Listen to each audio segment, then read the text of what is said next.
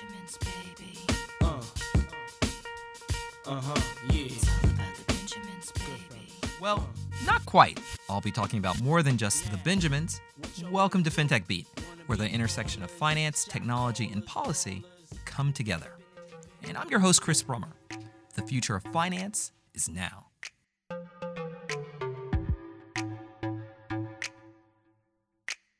Facebook is reportedly building a cryptocurrency-based payment system. Digital cryptocurrencies like Bitcoin, there are thousands of them. Most you've probably never heard of. The IMF and the World Bank are launching one. JP Morgan has one. And now Facebook is working on one too, according to the Wall Street Journal. So what does this mean for how this is slated to impact not just the cryptocurrency industry, but also the world of big tech and big finance? I believe that it should be as easy to send money to someone as it is to send a photo. To get to the bottom, I asked some of the best experts in the field. Brad Carr, the Senior Director of Digital Finance at the Institute of International Finance, and Amy Devine Kim, the Chief Policy Officer of the Chamber of Digital Commerce.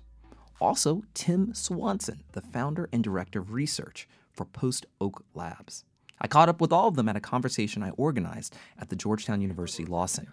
So I guess I'll start off with you, Tim. Some of the biggest news recently, particularly when you're talking about cryptocurrencies and stable coins and new applications for distributed ledger technology, has come from the entrance of new kinds of players, but they're new familiar players, particularly big tech and big finance, with this announcement both by JP Morgan and Facebook that they are entering into this space. And there's a lot of talk and a lot of buzz about this really reshaping the cryptocurrency landscape. Maybe could you sort of help walk us through what exactly are the kinds of things that they're looking to do, and why is it that they're interested in blockchain technologies more generally? Quick question, who works for JP Morgan? Anyone here? or Facebook? All right, so the two that I guess I'll mention, and thanks for that, are JPM Coin. I know it's been mischaracterized by some, calling it Diamond Coin, and some people aren't excited about it. That's fine. You don't have to be excited about it. I'm not here to shill the coin or anything like that. But what's the reason why JPM Coin was created is it's a means to an end. They needed a way internally, or on this network that they created called IIN. They needed a way to effectively settle these different instruments that they may have created on behalf of whatever participants are on the network, rather than having to rely on the outside, effectively the settlement rails that take 3 to 5 days. So if you could have on-chain cash, then you could provide effectively instant settlement and therefore get rid of this locked up capital. For example, if you look at the Nostro Vostro accounts globally, as an aggregate in the world, it's like $9–10 trillion of capital that's sitting there at any given time. So again, obviously, JPM Coin's not going to revolutionize that entire. So let me just jump in there, just to make sure. So what you're basically saying is, JP Morgan has customers. They need to service those customers, and by creating a new kind of rail, they're able to allow some of their existing customers to settle their transactions faster. Or is it faster? Is it supposed to be more better security? What is it that creating JPM Coin does that an Excel sheet wouldn't be able to do?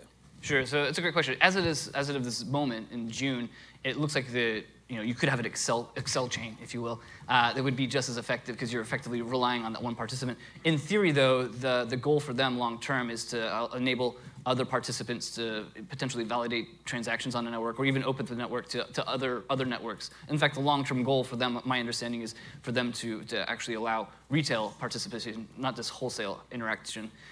So again, it's a means to an end. It's kind of, I hate calling it boring interbank related activity, but it is. It's not something that you and I as consumers would probably ever touch in the next couple of years. Whereas the Facebook phenomenon, which you were kind of mentioning, I believe since they've taken all of our data, now he wants to take all of our money. So for what it's worth, Facebook Coin, they're supposed to do some announcement, I think, on the 18th or so when they review all the information. Until then, we could only speculate based on what we've heard. But what we've heard so far is it's going to be some like a basket of currencies, kind of like an SDR, which is a basket of 4 or 5 different major currencies. So it's kind of a stable coin. We've heard that maybe the network participants are going to be charged up to $10 million to run nodes. So the model is very different than JPM Coin, which is kind of a means to an end for its customers and counterparties, whereas Facebook Coin sounds like Global Coin, I think is what they call it, is going to be supposedly for the remittance market, for participants who are, for the billion-plus users that they have to move money across borders. So ultimately, we're talking about 2 very different financial products, if we are to believe current reports. That on the one hand, you have Facebook, which is apparently going to leverage some of its messaging for its retail-ish people, normal people. And then you have Facebook Coin, which is looking to at least immediately service institutional investors and to service those institutional investors by establishing a new rail, a new means of transacting a cross-border. But I guess both of them have a cross-border feel to it, right? I mean, because JP Morgan, I'm guessing, has lots of different banks, and then you have Facebook, which is going to lever this messaging system for all of its billions of users. And I will get to, for that question, Brad, maybe if you could maybe elaborate some of what you've heard or thought about in terms of these new financial products or stable coins, and also any kinds of immediate regulatory questions. So I think firstly, if I can distinguish another model as well, and that's that of MUFG Coin, which I think is probably the most advanced of the prototypes we've seen around the world. Whereas the JPM Coin is targeted in the wholesale sector, it's about the settlement of transactions for corporate counterparties, whereas MUFG Coin is a lot more retail oriented. Yeah, MUFG's own marketing is that if you go to Tokyo for the Olympics next year, you'll be paying for your meals around town with MUFG Coin. Yeah, that notion is more one of, it's trying to modernise a retail payment or point of sale transaction. It's essentially enabling you to have tokens of some sort on your phone and paying with those as an alternative to cash. And the Bank of Canada prototype for a central bank digital currency is essentially working towards the same sort of model. So you've got a few different variances there. The scenario that I come up against on the JP Morgan one is that I think is going to get really interesting is, so what happens when you end up with one bank holding another bank's coin? If let's say Citibank is holding a JPM coin, is that equivalent to holding JPM senior debt in terms of the credit risk profile? Or is it considered to be cash backed because it's reserved? Are you convinced of the stable coin fixing? Or do you start to say, well, actually this is a different kind of risk profile? And then similarly, if a customer is giving JPM dollars and getting JPM coins back, from a ledger perspective of how you assess that counterparty risk, are you netting the dollars and the coins? So you've got a few things there that I think are all manageable issues, but are ones that, in terms of the prudential framework, you'd need to work through each of those and establish whether or not this is essentially considered equivalent to coins and banknotes under the existing prudential framework. That's interesting. One of the things that I notice when you travel, obviously, to different international regulatory fora is how people look at it, particularly a stable coin, but also any kind of cryptocurrency, depends on where they're coming from. So for those who may not be as familiar with the stable coin, they're called stable coins because they're presumably pegged or referenced to a certain basket or perhaps even the US dollar, and they're not intended to fluctuate. And the way in which you can create that stability is varied, at least. And some of those ways can be just a straight peg, or there could be algorithmic activities. So if you're a regulator trying to work out a prudential treatment that you're going to apply to this, one of the questions you'd need to establish is, are you convinced of the peg, or is this something that, okay, it's fixed today, but it may well not be in the future?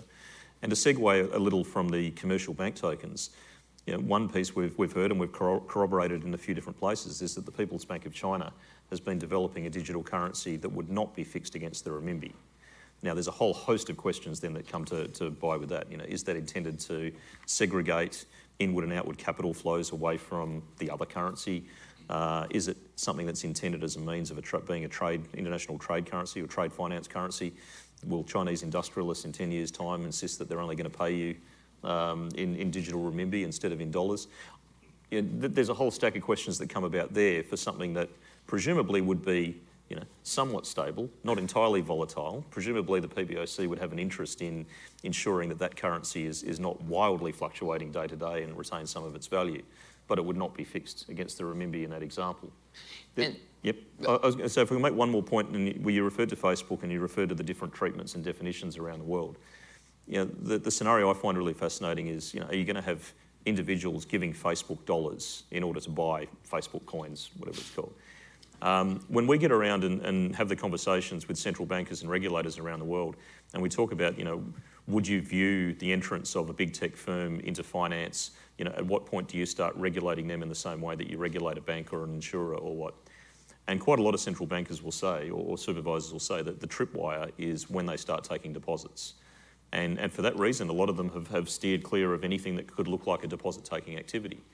But if individuals are putting their money into Facebook and being given Facebook coins as a result, that starts to look a bit like a deposit. What we've seen historically is that they could just be money transmitters too. If they're not actually taking a deposit, but operating receiving to transmit on to another location, you see companies like Microsoft and others that have already received their licenses to be money transferred. A financial institution, but just a different than deposit-taking financial institution. It'll be interesting to see how that plays out in this scenario. It's kind of perhaps about the timing of the transactions and whether or not consumers are being encouraged to invest a chunk of money for some period for these tokens that they can then redeem in due course, and whether they're incentivised by coupons or discounts or somewhere else that starts to look a little bit like interest, or whether it's that you're just buying the tokens each time that you need them for the transaction, which would look more of a money transfer nature. Yeah, it'll be interesting to see how it plays out, because could also be prepaid access. If you put $100 in and then you can use that to use on the platform. It'll be interesting to see. I mean, we're speculating. Maybe we'll find out on June 18, or maybe it'll be quite a long time after that. Well, I know that Amy has actually taken a keen interest in the upcoming G20 conversations, not just the very question of money transmission has to do in part, it depends on which state you're talking about. Money transmitter laws are largely state-based in the United States, and they have to deal with some safety and soundness issues with individual money transmitters, and you have to sort of get a license and the like. When you get to the federal level, where you're not necessarily asking about money transmission per se, but you're concerned about market integrity, money laundering, and the other issues that are sort of embedded in the flow of money, those kinds of issues start to take on an international dimension as well. And Amy, I know you've been very, very involved in thinking through some of the money laundering issues. What is the state of things? What do you predict in terms of new rules and new approaches coming out from the G20? Yeah, well, I mean, just to start to kind of, for context, I mean, certainly, Bitcoin being the first iteration of blockchain that we've seen, it was a peer-to-peer payment system that's triggered financial services concerns, and financial services regulatory concerns, whether it's the JP Morgan coin or securities laws or anti-money laundering. That's why we've seen a lot of headwinds, I think, in the financial services space, and how do they apply. The U.S. was a front runner, I think, in addressing that in 2013 with Treasury issuing their guidance, which determined that the exchangers and administrators in this space were money transmitters, and therefore a type of financial institution, a money services business in the U.S. So then that's the U.S. federal perspective, and then what you're referencing is the FATF, the Financial Action Task Force, is an intergovernmental body that puts out recommendations with respect to anti-money laundering that about 200 countries then trickle down and implement in their host country. So what they're looking at now is, in October, they created a concept called virtual assets, which is, I think, maybe the first time I've ever seen it called virtual assets by a government or governmental type body, and then applied certain of the AML recommendations that they make to what they're calling virtual asset service providers. So that raises a couple of questions. I mean, first of all, I'm sure we all know virtual assets can actually be a pretty broad category. These aren't all financial instruments. And they're not all cryptocurrencies necessarily. Right. I mean, typically, like we've seen in the U.S., you've dealt with it as a substitute for funds or currency, more like a substitute for money. Their definition goes a little bit beyond that and says, used for payment or investment. And as we're seeing in the securities dynamic, what's an investment can be blurred, or some people could view it as an investment, and some people could be using it on a platform, which I think is a whole other thing we can all debate about maybe at another time. But and so that kind of argument is going on. Where does that fit? And there's one in particular that's going on right now that's a bit of a hot topic for some, which is how to apply this with respect to a very specific wire transfer rule, which applies for transfers between financial institutions of $3,000 or more. In that case, you would have to obtain certain information about both the person originating the payment and the person receiving it. And so if you think about that in a blockchain context, what do you know about the person originating that, and then what do you know about the person receiving it? And so that's where some of the consternation comes in, and where regulators are looking for solutions. And there's been an interesting amount of back and forth and some contestation between industry and regulators on AML issues. I mean, the idea obviously is if you have increasingly not just pseudonymous, but increasingly anonymous-like transactions, then that can be a gateway for everything from narco-trafficking to terrorism finance and other kinds of issues. What exactly, to your understanding, is that point of friction between industry and the regulators on AML issues? I think one of the issues is how do you know where that money is going? I think from a regulatory perspective, the very specific issue is about wire transfers, but I think the bigger issue, and those of you who work in traditional financial institutions, you need to know who your counterparties are to a transaction. And so that's what traditional regulators are used to seeing. And then, so if you're looking at this and being told, well, I don't know who's receiving the money, that's where you kind of get that. And so that's where the rub is occurring. And the irony is they're going to come around, I think, to a view that the blockchain technology is actually central to a big part of the AML fix. And I think a lot of where we're headed in the next 5 years is going to be around developments in digital identity, where I think blockchain has a big role. Just to give you a couple of figures, so the UK banks spend more on AML than the UK government spends on prisons. Now, there's an enormous amount of money being put by every bank in the world into its AML systems at the moment. And the catch rate is terrible. According to Interpol, we capture between 1% and 2% of the illicit activity. So it's a terrible return on investment for the level of time and money that goes into AML processes at the moment. So we have to get better and smarter at it. Now, one part of it is digital identity solutions. The banks have got restrictions that mean they can't even share information within their own firm across borders on AML threats. They can't share them on a firm-to-firm basis. They don't get a feedback loop from law enforcement. So when they fill in these thousands of suspicious transaction reports, they never find out which one of those went anywhere.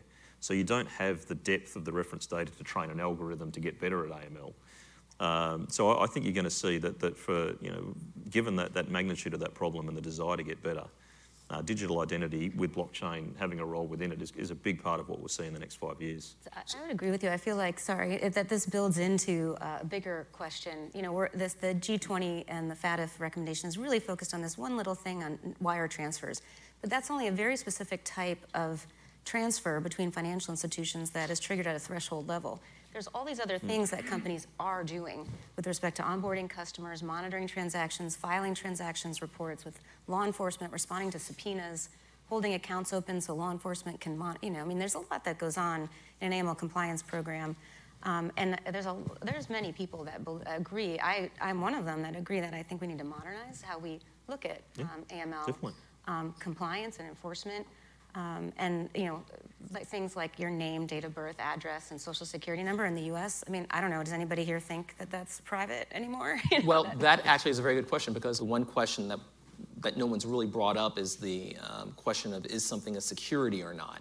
And even where you have a stable coin, there are certain kinds of questions that arise depending on how you stabilize a cryptocurrency, and what are the methodologies and technologies and tactics used to stabilize and to maintain a certain price of a crypto asset, and that becomes very important. It could even become important for Facebook and other companies.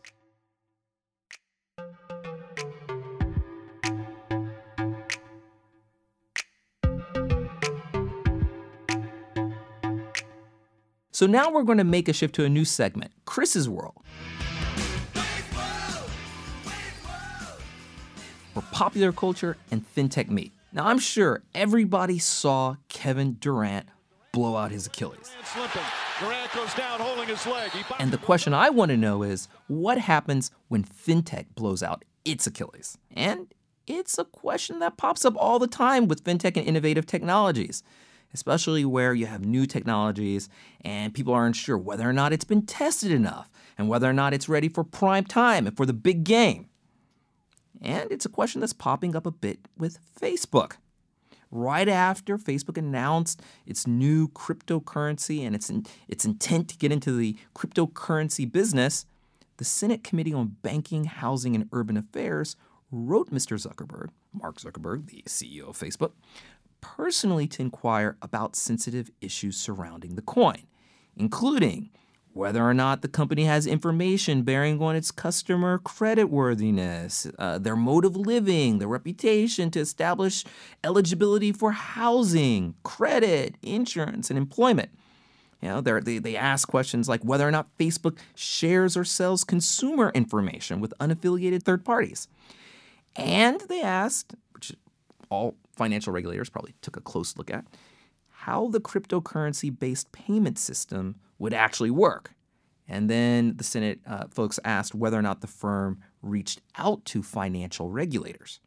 Now, this question in particular is very dear to my heart and reflects a sense that for all the great financial potential of big tech moving into fintech, it could still be something that creates a Darth Sidious overlord of payments, a new galactic empire ruling not only communications and not only the internet, but also data and privacy. And so lots of folks are obviously concerned.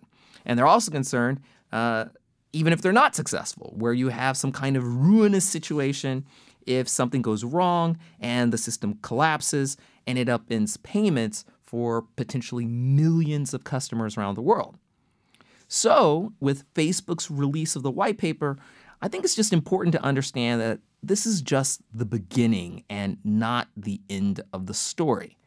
Kind of like with the Warriors. Like, what are they going to do? What are they going to do with their players? How are they going to rebuild? Are they going to try to rebuild? Anyway, I think it's just important to keep in mind that even with the release of new innovation, including Facebook's new global coin, it's not going to be just Facebook that's going to be making the decisions about how this story ultimately plays out. The regulators and policymakers are going to have a say as well. Well, that's all for this week's FinTech Beat. Thanks for joining us. Excellent. I'm Chris Brummer. Thanks for listening. We want to hear from you. Feel free to email us at fintechbeat@cqrollcall.com or tweet to @ChrisBrummerDR. That's @ChrisBrummerdr. Join us next time on FinTech Beat, produced by CQ Roll Call.